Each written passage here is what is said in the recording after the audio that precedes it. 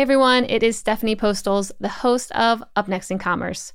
Before we get into our latest interview with another e-commerce leader, I wanted to let you know that the Up Next in Commerce podcast is now available for sponsorship for the first time ever. By partnering with us, your company will be connected to interviews with the most compelling founders, CEOs, VPs, and digital leaders in the world of commerce today. You have nothing to gain but thousands of followers and millions of impressions each and every month. Reach out to me at stephanie@mission.org to see how your business can benefit from partnering with our team at Up Next in Commerce. Everything you learn about the business in the US market, you leave at the door when you walk through Shanghai Airport. And I think that's where you have to really come in with eyes wide open to say, how is the consumer interacting? From starting a hedge fund to owning the D2C beauty market in China. Now that's a career path you don't hear too often.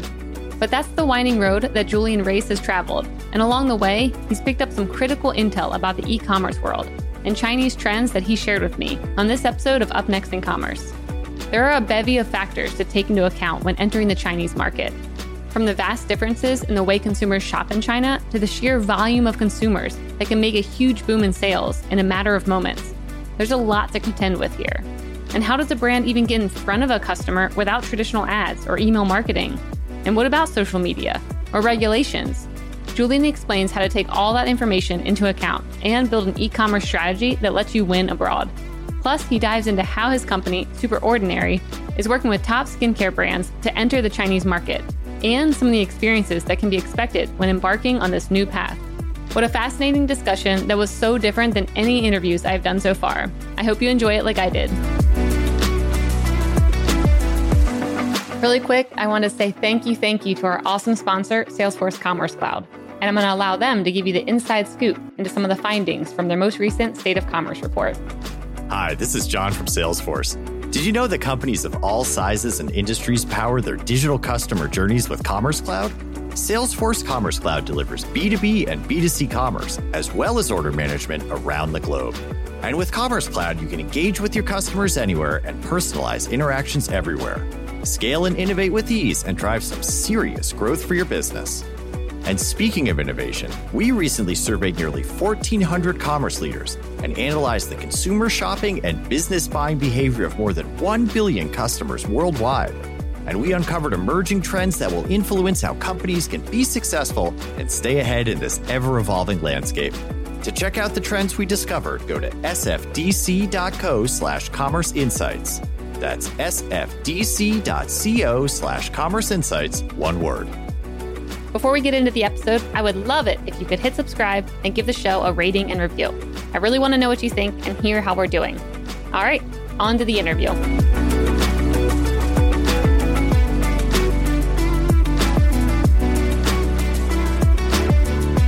Hey everyone, and welcome back to Up Next in Commerce. This is your host, Stephanie Postles, CEO at mission.org.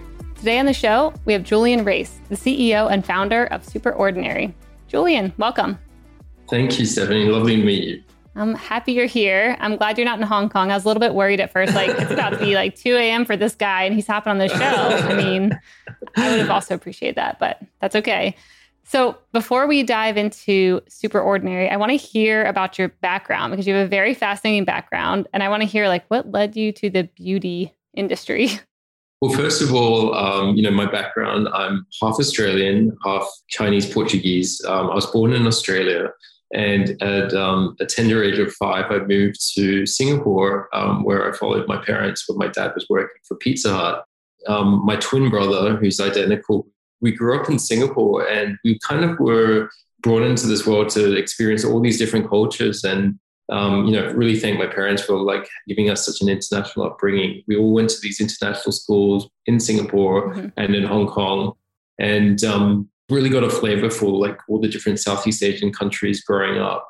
I went to study in the UK to confuse myself even more and studied economics at University of Nottingham. And Justin, my brother, was in London at the London School of Economics. And we kind of like had these like parallel paths where we didn't know what we wanted to do after university. And I was always intrigued by, the financial markets. When I was at university, I always thought that this was at the time when, we still had analog internet dial-ups and, but I was always curious to see how people were like thinking about this global economy. I applied to probably 150 jobs after university and, got very disheartened that, I couldn't move to Tokyo, which I had this dream and to always live in Japan. Mm-hmm. And I found myself, finding a job eventually in New York at JP Morgan. I was one of 3,000 applicants to the markets training program, which was a rotation through the JP Morgan training program. Mm-hmm. I just still don't know how I got it, but I was so thankful because I went to New York without even an interview and basically phoned from downstairs and told the graduate recruitment officer that, hey, I'm downstairs, you might as well see me. Wow. And so I got the job. So, I feel very, very lucky for that. Yeah. I went from there to, as a trader, I was trading derivatives in fixed income, interest rate derivatives. And that really started to shape my career about thinking about, the macro markets and how to think about the world.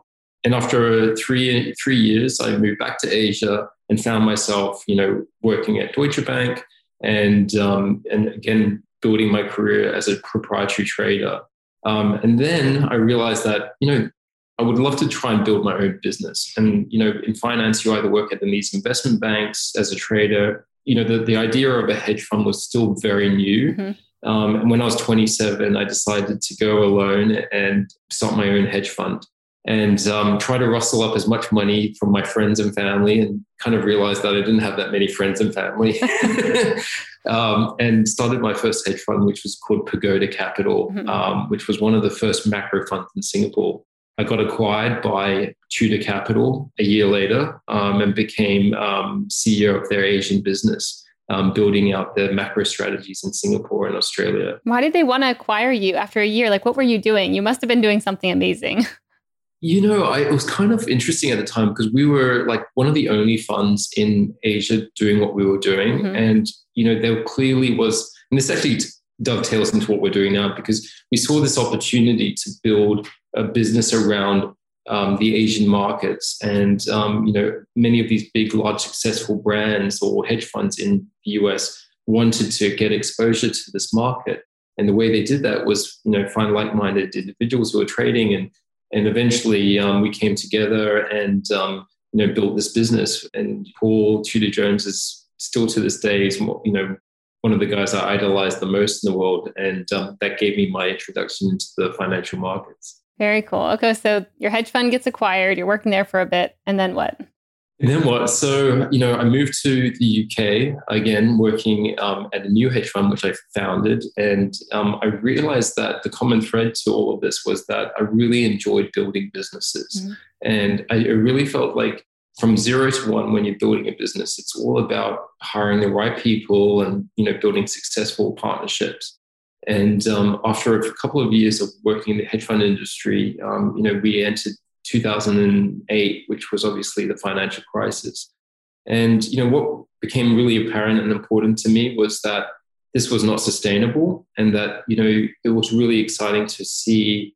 And at the time, it was a very difficult time because, to change out of a career or something that you'd be trained in to move into a completely different industry was very scary. Mm-hmm. And I thought long and hard about making that decision. I met this lady who was starting a Groupon startup. I said, listen, if you decide to do something in beauty, come back to me because I think there's a really big opportunity. And I started to see that the Asian population or communities were really interested in foreign brands. Mm-hmm. And I was a founding investor of a company called Luxola, which, the e-commerce 1.0 distributing brands in Southeast Asia. Mm-hmm. And after 2 years was acquired by LVMH to become Sephora's digital presence in Southeast Asia. So I really got an understanding about learning about building and investing on the beauty side. And then I thought, well, why not try my hand at building my own brand? So moved to the US to start a brand called Skin Laundry, which is a skincare brand focused on disrupting services. And really proud of what Skin Laundry has become today. It's now in 5 countries around the world, in the Middle East, London, Hong Kong, and all throughout the US. Wow. Did you sell that? No, I didn't. The brand's still operational. I still remain one of the largest shareholders of the business. Got it. But really brought a management team in to really accelerate the brand. I think it's a very unique concept, and it continues to be a loved brand by the customers. And I think by working and building a brand on that side, really started to, when I was back in Hong Kong, and I noticed in China, many of the brands that we were exposed to whilst we were in the US were not available in China. That's where Superordinary was born. So I moved to Shanghai 3.5, almost 4 years ago now, and kind of just wanted to study like how brands are being bought and sold in China. And then I kind of light bulb kind of went off and said to me, like, this is an incredible opportunity. All these digital native brands that we see in the aisles of Sephora and Ulta and Mecca, why aren't they available? So I started the company and started hiring my first few employees in a country that I had very little experience in, and I didn't speak the local language. I could only speak Pidgin Mandarin, and I said, well, this seems like a big enough challenge. Let's go. Yep, that's amazing. So you basically saw this opportunity. All these brands should be in China, but they weren't.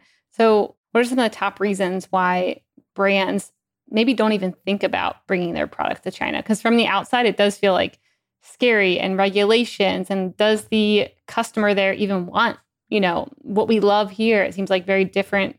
Yeah, things that they love versus like maybe what I might like. So like, what are some of the reasons that you hear brands are like, have never thought about that before? I think the first thing which you kind of touched upon is the regulation. First of all, animal testing, obviously something that many of the brands or most of the brands in our portfolio goes against the DNA of what they believe.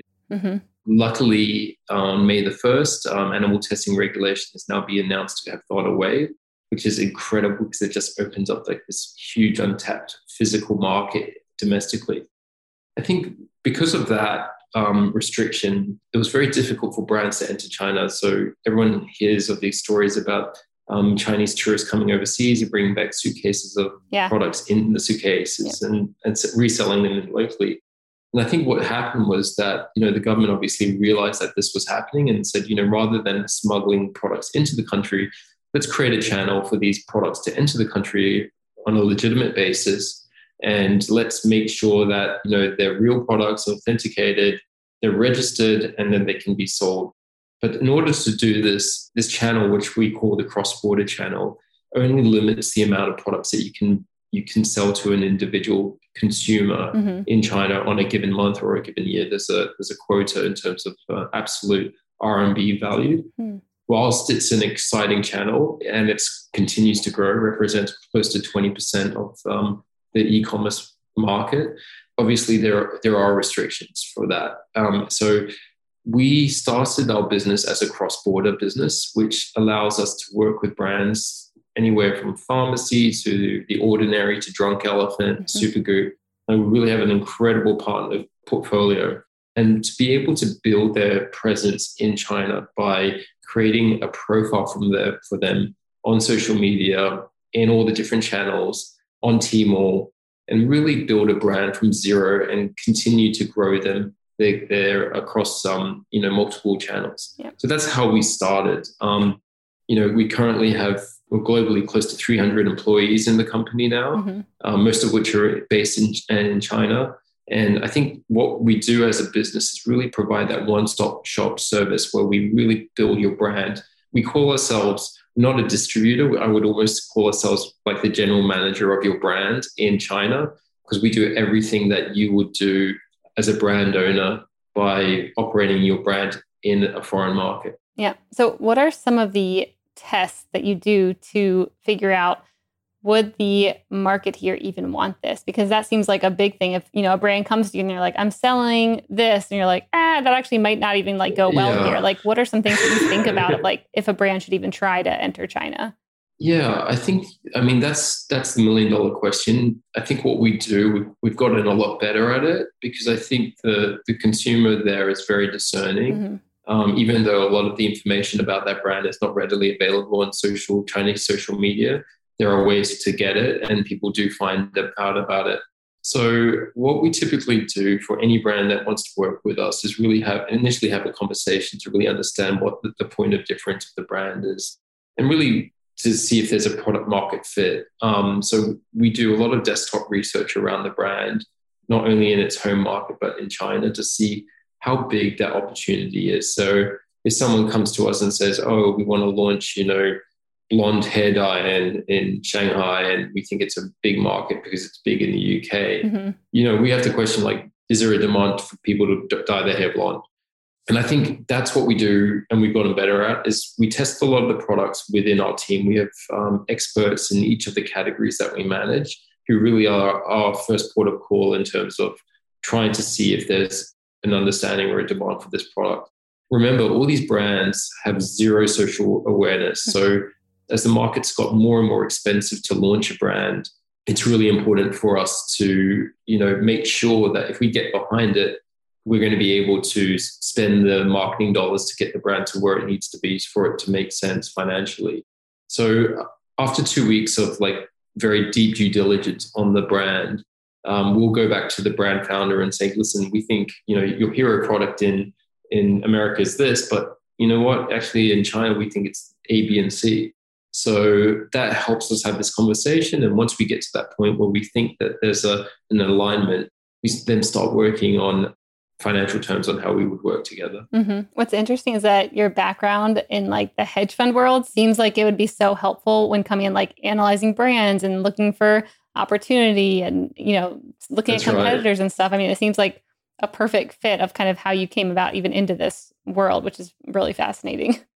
Yeah, I think, the hedge fund world really gave me an appreciation of data, and really thinking about data in a different way that I would normally do that. For us to, whether it's analyzing the influencers that we work with or analyzing the live streaming broadcast that we'll do tonight with Austin Lee, or, the LTV and the CAC on the brands that we manage, it's really become, you're heavily reliant on it, because if you don't rely on it, then it makes you start to not make better decisions. And what we've done at SuperOrdinary is, using that data, we give our brands, our partners, visibility into the consumer in China. And that gives us informed decisions on what products to make next. And I think that's really exciting for our brand partners to know that, this product, this moisturizer may be too viscous on the skin, or, this tint doesn't blend well, this lipstick shade is too bright.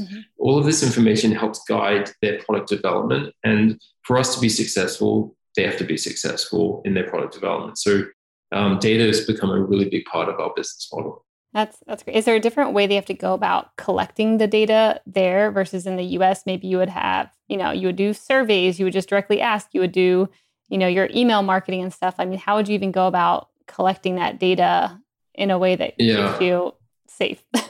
Everything you learn about the business in the US market, you leave at the door when you walk through Shanghai airport. And I think that's where you have to really come in with eyes wide open to say, how is the consumer interacting? First of all, there's no websites in China.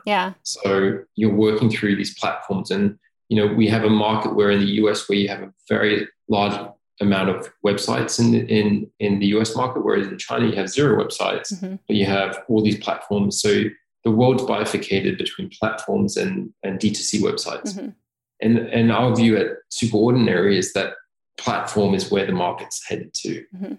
The websites are where you discover your brands, you learn more about the content, you go to Instagram, you go to Sephora. But at the end of the day, where do you gravitate to? Well, where you're buying your products on Amazon, on Tmall, on Lazada. This is where I think we've really tried to create this vision of where SuperOrdinary is headed. And it's very important that our brands believe in this strategy too, because this is the direction we think beauty is headed. In China, I think to your question, collecting data, the data that we get is readily available. I mean, you can see what people's revenues are by looking at Tmall data. But I think what's interesting is that we have a lot of other platforms the equivalents of Reddit and Quora that allow us to see what people are asking about brands. They're looking up ingredients. They're looking up what squalene means. They're asking what hyaluronic acid does to your skin. And that's kind of data there is really important. There's a stereotype of the average American worker whose life goes something like this. Go to work, come home, consume some kind of entertainment, go to sleep, lather, rinse, repeat. If you're listening to this ad, then I know that that life does not resonate with you. For the truly disruptive business leader, work doesn't stay at the office, and unwinding doesn't mean watching TV at night every single night. This is why we've created Mission Daily, a podcast that discusses the trends, habits, and ideas that thoughtful business people are contemplating every day. From quirky business opportunities to interesting investment ideas to the latest research in health and exercise and alternative medicine, and maybe even plant medicine. Who knows where we're going to go, but Mission Daily covers it all. We're releasing new episodes every weekday. So join me, Stephanie Postles, and my co-host Albert Chow as we discuss the subjects, thoughts, and trends that business leaders think about but don't talk about publicly, that is. Break the status quo. Tune into Mission Daily wherever you listen to your podcasts. See you there. I mean, how would a brand even think about getting in front? I mean, I know you're talking about platforms and like different ways to think about it, but so many brands here are used to paid media and email marketing and Instagram and all that. So like, I know you have to like completely just turn off all those ideas and start from fresh, but or from scratch. How should a brand think about entering a new market? Even trying to get their product there is one thing, but then trying to get the word out, especially if they aren't working with a firm like yours, like how would they even go about that? That's historic. I think historically, when a brand has entered the market, they've had a number of choices. One is to go through a multi-brand website that sells products and posts it into China. Mm-hmm. The problem with that is that your product may or may not get to the end consumer. So there's a lot of risk. Mm-hmm. So that channel is obviously a very small one. Two, it's to, go in alone, go to China, hire a team, spend $10 million, really go nuts. And after 5 years, you'll have lots of learnings, mm-hmm. pretty much what I've done, and figure out like, oh my gosh, there must have been a better way to do this. I'm not only spending a lot of money, but I'm losing time. The way we approach our playbook, and it is a playbook because it is, after many years of like learnings, is making sure that, you focus on the brand and what it stands for, and making sure that the messaging behind the brand is consistent. Mm-hmm. You don't want, 16 different platforms saying 16 different things about your brand. And also the other thing is there's no such thing as seeding. Like you can't just send out 100 packages and expect to receive 100 posts. Mm-hmm. So it's a pay-per-play environment. So that's because the cultures are very different too. So, understanding the culture is very important to know that, whereas you consumers, spending most of the time, I think it would shock most people that, 88% of the beauty market is Gen Z and Gen Y, mm-hmm. Millennials. More than 50% are purchasing products on their mobile phone. They're looking to spend more and more on skincare and color. So I think understanding that just helps you frame, again, from those consumers. So where are they spending their time? They're spending their time on TikTok or Douyin in China. They're spending their time on, Little Red Book to discover. So we at SuperOrdinary have a very large team now that speaks to over 40,000 influencers or KOLs through directly or through agencies. Because SuperOrdinary has, a very exciting portfolio of brands, we're able to authenticate the types of brands we work with. So we're able to work with the very best live streamers in China. We're probably one of the most active in the live streaming area, and that creates a lot of awareness around the brand. Building a brand from 0 to 1 is the hardest part. Mm-hmm. It's the most expensive part of the curve, and then years 2 and years 3 should be easier.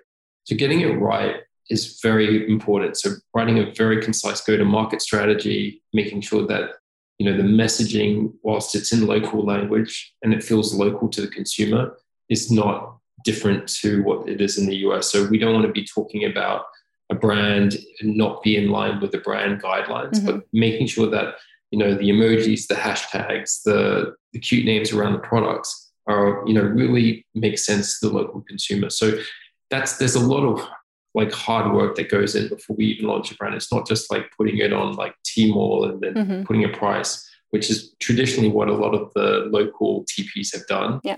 So we really feel like you have to take a much stronger brand view about building that channel. Yeah, I mean, that's completely agree. I mean, what are some of the most or the biggest surprises maybe that brands have when you're going through and you're working with them and maybe you say, okay, but we need to do it this way, or this is kind of what they're Yeah. expecting, or like influencers are the way, here. It's not just like a nice to have like it is here. It's like, this is the way to go. Like, what are some of the surprising things that brands maybe aren't expecting when you work with them? I think volumes can get big very, very quickly. Hmm. It's not uncommon that you will enter a live streaming event and will do 3 million in sales in 20 seconds. Hmm. Like it's the market's that much bigger. But at the same time, it's, in the US, we're used to like growth very steady and 10, 20% every year.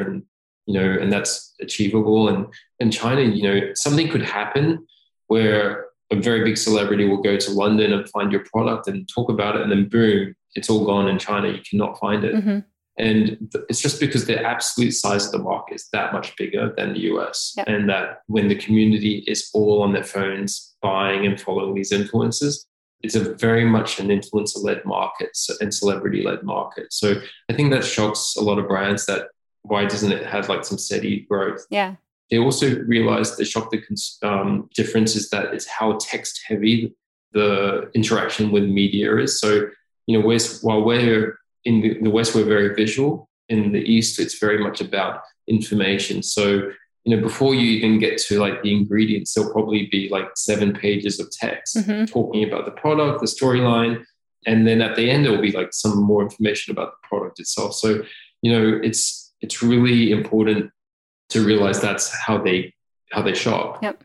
Yeah, I think also there's the market there moves very quickly. It's very saturated as well because everyone sees China as almost like the holy grail during the COVID environment, which I can't tell you the number of times people have asked me like, oh yeah, this is a must-have. But also I think on the downside is just measuring people's expectations lower because it's a big market doesn't mean your first year you're going to do 10 million in sales. It's really about it takes time, to build a brand. 5 years minimum in the global market. So why should it be any different in China? So my advice is really be patient with your brand. If you give it the love and tender love and care over the next 5 years, so make sure that it's there in 5 years. Not you don't want something doing this and doing this. Yeah. I mean, that's what I was kind of thinking when you said, okay, you could do, 3 million in sales in a matter of seconds. Yeah. How could a brand think about setting up maybe a longer term strategy there? Because when I'm putting on my US centric view, I'm like, okay, you've got SEO stuff, you're getting to the top, and you start ranking, and then people see you more because you've proved that you're best long term, and you can get on Amazon and do the same thing. And there it feels like if it's so based on maybe influencers and celebrities, and if you do kind of have these blips of when you do get in front of people, like how do you maintain a brand there long term to where it's not just like crazy sales and then like not until you have your next celebrity or influencer talking about you again? Like how do you think about that? I do think that's $1 billion question. I really believe that. I choose it in my head, $1 billion questions. Because I feel like, China has gotten to a cycle or a rhythm of doing shopping festival after shopping festival, whether it's 11/11, 12/12, 618, Secretary Day. These events become so gravitational for the consumer because they know they're going to get the best offers at those days. So naturally, brands, if you don't participate in them, you miss, the traffic, which helps get you more and more awareness. Channel dispersion is important because you don't want to be so focused on one channel versus the other. But I think with the opening up of the market with the removal of animal testing is going to allow us to become a much more measured approach. And what I mean by that is just imagine if you could only sell your brand through Target, and you live and die by Target's traffic. Of course, you're going to play along the rules that Target management have given you to say, go and sell here, go and sell that. If you can imagine that you can leave Target and now open up in all these different retailers in the US, now you have a lot more control about your brand. So just like that in China, I think we're going to have this opportunity to build brands in a much more succinct manner and, open the doors that we think best represent the brand and not have to like scattergun it through all these different social channels. So I think, and also it's fair to say that, the consumer now will get to touch the brand and the product for the first time in these physical stores. And it's not just Sephora. There's there's 7 to 10 other competitors in China, which have got like insane new retail experiences. So, I think the market there is, 10 to 15 years ahead of the US in many ways. So, and that's another shock to most brands. It's like, oh my God, this really truly exists. Yeah. So what are some of these experiences that are so far ahead that maybe we should be looking into? Yeah. So I think the consumer, when they go to a retail store in China, they've traditionally, you go to a Sephora, which is, really much about it's glossy black. It's got music. You've got these beauty assistants that will come in and they really, sell you the product.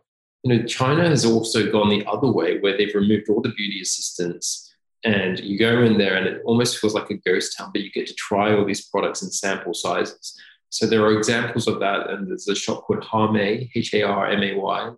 Google it and have a look. It looks like a museum, and they're 10,000 square feet. It's very Instagrammable as a word, but it's one of these things that I think has really changed the way that people are interacting, because people want to drive traffic to a store. There has to be a reason, especially when you can buy everything online. So I think that's really exciting. I always get asked the question of like, why is live streaming working in China versus the US? That's a big one. Whenever people have come on here and talked about, we had one guest who taught at Harvard, and they brought a live streamer from China over to kind of show how many Harvard t-shirts they could sell or hats or something. Yeah. And it was insane. But then I also was like, I don't know if that would work here. I don't know. Like, it just doesn't feel like a similar market around how it was happening and the things that, I don't know, it just didn't feel very familiar. I think culturally, we don't, in the US and the West, we don't like to be sold to. And that's why Instagram is very much a place where you build relationships with the other person. So I think that's fundamentally where, the big differences. And remember, like, live streaming in China is a business. These live streamers like starting work at 6 p.m. and clocking off at 2 a.m. And they do that 365 days a year because it's a business. Yeah. And they have tens of people underneath them that are helping them bring in product to talk about. So, when you think about this is your starting block. And when you think about in the West, I don't think people will approach live streaming in the same manner. At the end of the day, the winner in live streaming, in my view, is that it will be the platform. So I would make a bet that, Amazon would probably be the leader eventually, because they're the ones that are going to be able to fulfill and deliver, multiple brands and multiple products to the consumer in a very fast fashion. However, it's exciting to watch all these new platforms come about, enter the space. Yep. Are there any other trends that you see happening in China right now that you're like, ooh, this could work for the US, or this should definitely be brought back because people would love that here? I think China's done a really incredible job of cross collaborations with really interesting partners, like very nonsensical to, the West. Like, you'd see like in the West, you'd see, a clothing brand pair up with a skincare brand. But in China, they'll go, KFC will do something with a perfume brand, or a bubble tea will go work with, Fenty Beauty.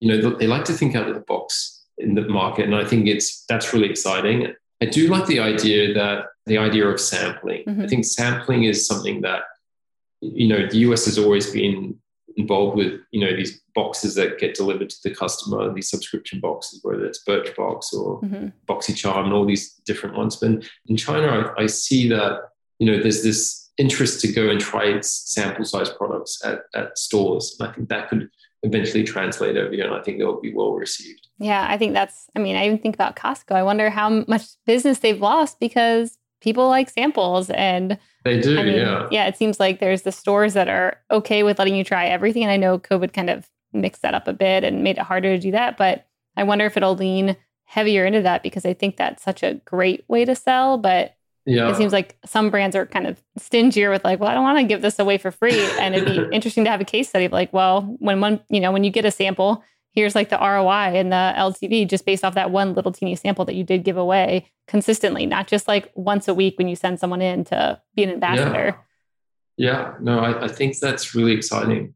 I think the US is like incredible at creating these ideas. Like Ipsy has done a great job and really given the consumer a more accessible way to try products. Yep.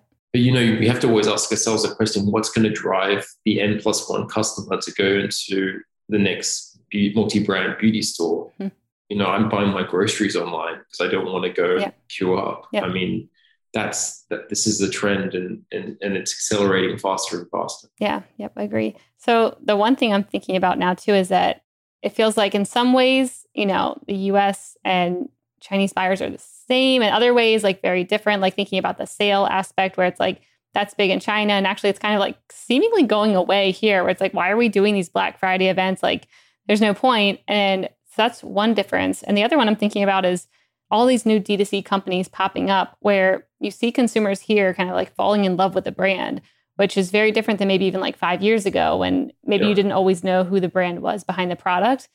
Are the buyers in China similar, or are they not really open to new brands, or do they not really want to hear about the story? What are the differences there? So I think, for example, when we started SuperOrdinary, we saw this opportunity to bring clean beauty into China.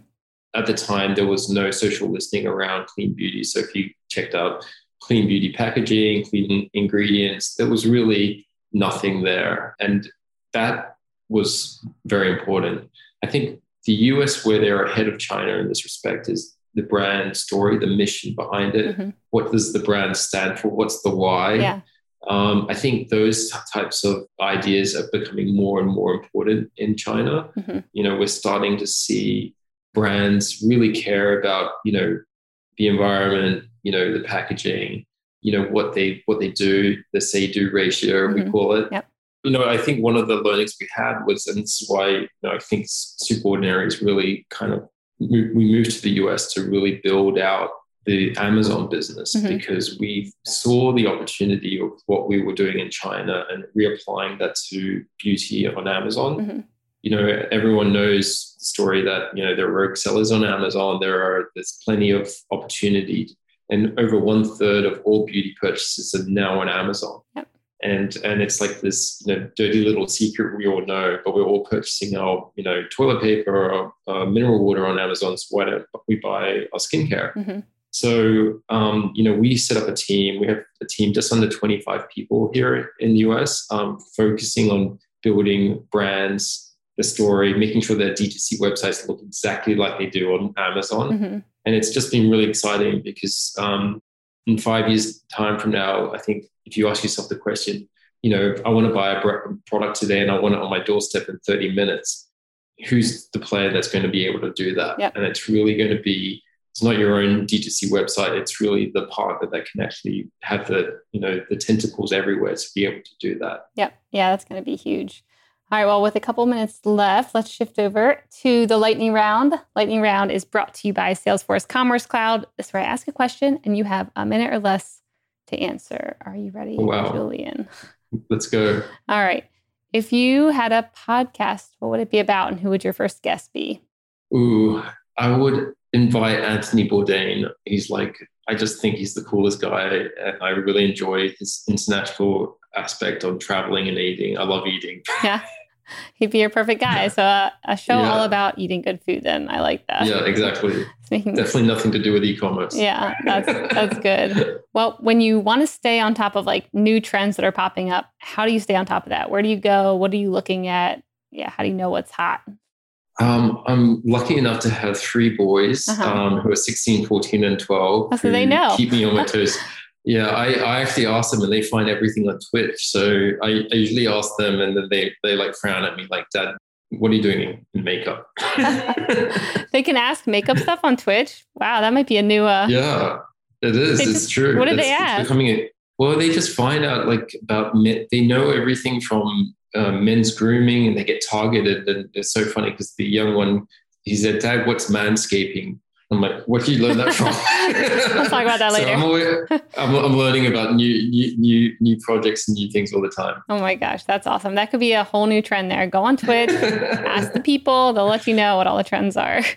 That's right. What was an idea that you thought was brilliant that ended up kind of like failing? Ooh, I've got so many of those. I'm trying to think of the one that's the least embarrassing. Yeah, I like embarrassing, funny. During COVID, I was like, wow. I was thinking about, everyone's staying at home, everyone's on these Zoom classes. Like, why doesn't people create, comfortable clothes? Maybe I should start a pajama company. But I was quickly, have a handbrake on that. So I didn't do that. But I've also done other things. What else did I do? I invested in a pool cleaning company back in the day, and that was my first real investment. And I had a very big learning from that because I gave him all the money up front. The second day he never showed up for work, and I'm like, that was a bad trade. Never saw that dude again. Yeah. All right, what's up next on your reading list? On my reading list, I guess I'm a creature of habit. I think, one of the books I wish I read 20 years ago, if it was available, was Ray Dalio's Principles. Yes. I think so good. He gives you this honest look at yourself. It's very introspective, and it tells you how to build teams. I recommend everyone in the world to read that book over and over and over again. Yeah, he's such an interesting person. All his philosophies, and I think, he came and spoke at Google when I was there, and just hearing how he thinks about rating his employees. Have you read about this? Of course. You get a rating, and if you're this level, you actually just probably shouldn't speak up until you get to this level, but everyone gets access to everything. And I know the scorecard is like a baseball card. I mean, it gives you a very different perspective about, radical transparency. Yep. and also teaching you how to take constructive criticism in a positive way, and knowing that, collectively the information in the room will allow you to, make better decisions. Yeah. I love that book. Well, awesome. Well, Julian, I've loved having you on the show. If people are trying to get into China and they're looking for help, where can people find out more about you and Superordinary? Yeah, so we have a website, superordinary.co, not .com. Thank you, whoever took that website away from us. We'll find you.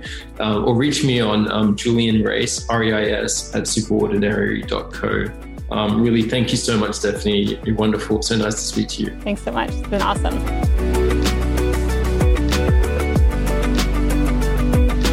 Hey listeners, thanks for tuning into this episode. I hope you enjoyed it as much as I did. If you haven't already, please subscribe, rate, and review this podcast. It helps spread the word, and I would greatly appreciate it. See you next time. Up Next in Commerce is brought to you by Salesforce Commerce Cloud and created by the team at mission.org. Subscribe now at Apple Podcasts or wherever you listen to podcasts.